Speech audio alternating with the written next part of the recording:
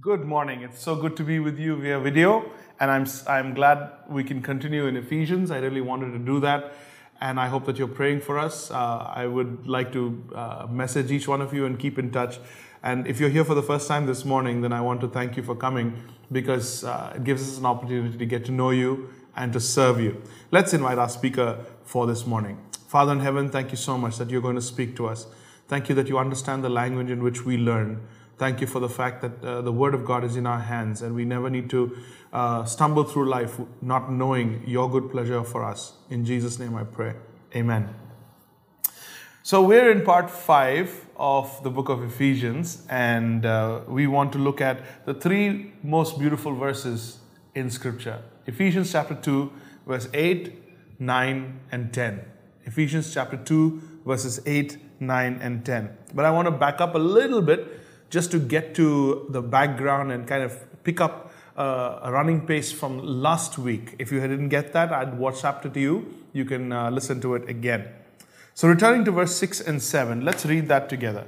And God raised us up with Christ and seated us with him in the heavenly realms in Christ, in order that in the coming ages he might show the incomparable riches of his grace expressed in his kindness to us in Christ Jesus. Then you get verse 8. For it is by grace you have been saved through faith, and this not of yourselves. It is the gift of God, not by works, so that no one can boast. For we are God's handiwork, workmanship, created in Christ Jesus to do good works, which God prepared in advance for us to do. Now, I've been teaching, we've been going through these beautiful chapters, and we've been talking about the resurrection of the Lord Jesus Christ. We've been talking about the power that has raised Christ from the dead. Paul is going to try and explain to us that the power that raised Christ from the dead also raises us from the dead, from the death that we died because of sin. But not only that, our works were also dead because we were dead to God. So don't miss that. That's what we're moving towards. In fact, the rest of Ephesians is about that. So we were dead in terms of our position with God. We were also dead in terms of our performance towards God, our works. So, as in Christ, we have been raised from death. Now, even our works need to be made alive. Did you get that? Even our works need to be made alive.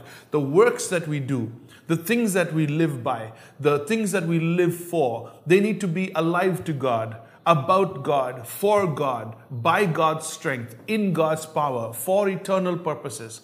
We need to move from living for ourselves to living for God.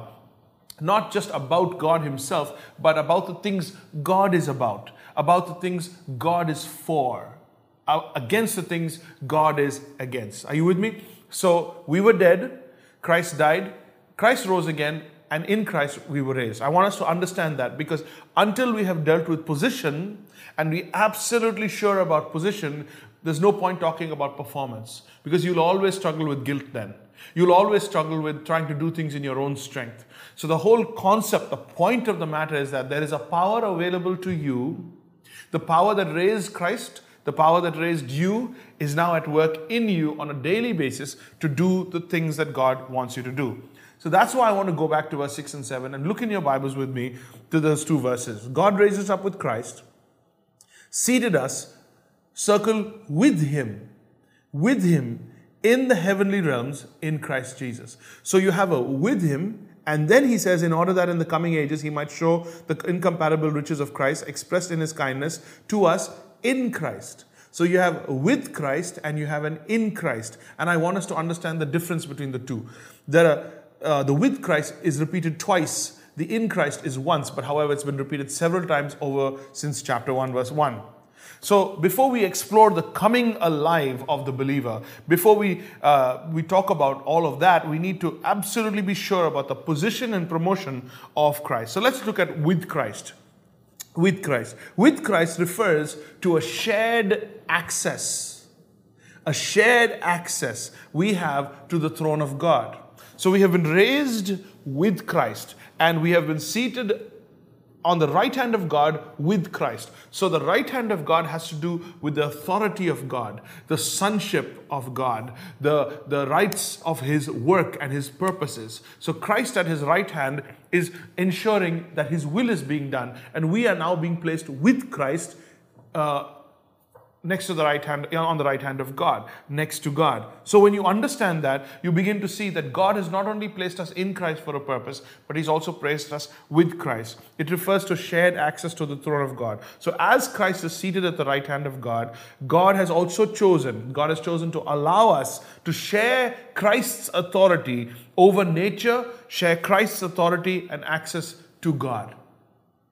Jesus now rules from heaven, and Jesus has access to God. He has direct access to God. So with Christ, we also have dominance over creation in Christ. And number two, we have access to God. That should revolutionize our understanding. But I want you to understand the with Christ thing. Why? Why are we with Christ? Because we have been adopted as sons. Jesus is the Son of God, and as you are with Christ, you have been positioned along with him as a son of God. Now if we are children, Romans chapter 8 verse 17 says, now if we are children, then we are heirs of God and joint heirs with Christ. Joint heirs with Christ. If we are heirs with God and joint heirs with Christ. If indeed we share in his suffering, in order that we should also share in his glory. So you are with Christ, having full access to God, having access to the throne of God and understanding in the purposes of God. Now move with me to in Christ. In Christ refers to the ark project. The ark project. Do you remember Jonah's ark? No, it wasn't Jonah, it was Noah. Do you remember Noah's ark? Noah built an ark. Noah preached for years and years that the flood was coming. Noah said that judgment is coming, God is angry, God is filled with wrath towards the filthiness, the wickedness of the world. He is about to destroy the world. If you get in the ark, you will be saved. So the ark is what we call a type or a picture of Christ. So Jesus, or being in Christ, is the ark project where if you come into Christ, as the judgment of God comes pouring down, as the wrath of God comes pouring down, you are shielded against that. So this is how sinners are placed in Christ while God poured out his judgment on Christ. He shields sinners from the wrath of God and saves them. Hence, we talk about being in Christ. Salvation is in Christ. Salvation is in Christ. As he said about Noah, we were saved through the flood. We're saved through the flood. So, we got that right. We've settled with our position. Our position is in Christ. We have been raised with Christ. We have access to God. So that's done. You are now a son of God. All of you, men, women, all of you, you are sons of God, which means you have authority in Christ because you are heirs along with Christ. Once that is settled and you understand eternal security, you understand that you are sure you are secure in Christ. Now let's talk about you and me today, 2016, our lives, our works, our behavior. He says, for it is by grace you have been saved through faith, not of yourselves. He's going to make a big scene about this. So you got salvation and you got sanctification. Sorry, for your case, salvation and you got sanctification. Now salvation wasn't by your works. And neither is sanctification going to be. Salvation wasn't by your works, and neither is sanctification going to be. Salvation wasn't by your power, and neither is sanctification going to be. So you don't start with God's power and end up with yours. You start with God's power and you continue with the work, the thing that you did to start it, which is faith, and you continue in faith to let God make sure you are carried through. For it is by grace you have been saved through faith. This is not of yourself. It is a gift from God. Every day, the power that God gives you to live. Every day, the revelation of his worth, his will, his pleasure is a gift from God. Every day, the proximity to God, the intimacy with God is a gift from God. Every day, his heart to you is a gift to you. It is the gift of God. So we are carried through, shielded, encased, covered, protected through the judgment as God dealt with our sins on the cross. And he gave us a coverage of grace. It is by grace you have been saved. Let's meditate on that for just a minute. Grace was decreed by God when God wrote the covenant. When did he write the covenant? Years ago. Years ago, before the foundations of the earth, God decided in his heart to love you with an everlasting love. What does that mean? He made a one-way, unconditional promise to Abraham. And he wrote a covenant and he signed it with his blood, with Christ's blood. And what he did was, he says, let's make a covenant. If you violate this covenant, I will pay for it. If I will violate this covenant, I will pay for it. I will never violate this covenant. I am God. You will most probably violate this covenant, in which case I will cover you by grace. So the grace covering has been extended to you and me long before we even agreed to a covenant. Grace was decreed. Grace was decreed that God would himself pay the price and shield us from our sin. You all along felt that God was counting your sin. But the fact is that God is covering your sin. All along, from the beginning, God made a pact with his people. When you violate the covenant between us, I will cover you with grace. And if ever a time comes where that has to be paid for, I will pay for it. That, my brothers and sisters, my friends, is how God loves you. That is how God loves you. From there, I want us to move towards regeneration. We want to talk about regeneration. It's a big word, but you must know it. If you're a believer, you must know it. If you're a disciple of Jesus, you must know that the work of the Holy Spirit in your life is not just to encourage you and inspire you every day, but to change you to become more and more like Jesus. So this now moves us forward to understanding how God resurrects us in Christ. How does he resurrect our actions? He's resurrected us from a position of death to a position of life. Now, how does he resurrect us from positions or works of performance of death to works of righteousness? That's what we're going to talk about, verse 6, verse 7, and verse 8. We were dead in our sins. Sins, that's actions. Now, we are being raised in his righteousness. That's his actions. That's his actions. So our actions killed us, sent us away from God. His actions through us are going to bring us closer to us. All of us lived once upon a time the same way. Paul says in verse 3, if you go back to verse 3, he says, gratifying the cravings of our flesh and following the desires and thoughts. Gratifying the cravings of our flesh and following the desires and thoughts. What is the cravings of our flesh? Those are our addictions. So we're talking about works that led to death. The works that we did that led us to death was our addictions and our appetite. Our addictions and our appetite. So those two things he's going to raise from the dead. He's going to make it alive to God so that we are not addicted. He's going to give us power over addictions and he's going to give us a fresh appetite. A new appetite. Appetite for the things of God. That's what he's going to do. And he says, but because of the great love God has for us, God who's rich in mercy, made us alive with Christ. Made us alive. So I want us to understand how he is doing this and why and how important it is for you to be involved in ministry. Why it's so important for you to understand that you are called to serve God. Why it's so important for you to understand that you cannot just have a job and have a house and a car and be happy with the life that you have. You have to move beyond that because God who raised Jesus from the dead has raised you from the dead. That's your position. But he is now raising your actions to give you a life and a purpose that is eternal. Look at what he says. Verse 8, 9 and 10. By his kindness towards us, he showed us this grace. It is by grace, the grace enabling, the empowerment that comes from grace, that you have been saved through faith, not of your strength, not of your works, so that no one could boast. God is the one who's doing this. Then he says, for we are God's, look at it, verse 10. We are God's handiwork. We are God's handiwork. Some versions say masterpiece. Some versions say masterpiece. We are God's handiwork, created in Christ Jesus to do good works. There you go. There you go. So at the end of the day, you have not just been positioned so that you are free, so that you are forgiven, but you've been positioned for a performance.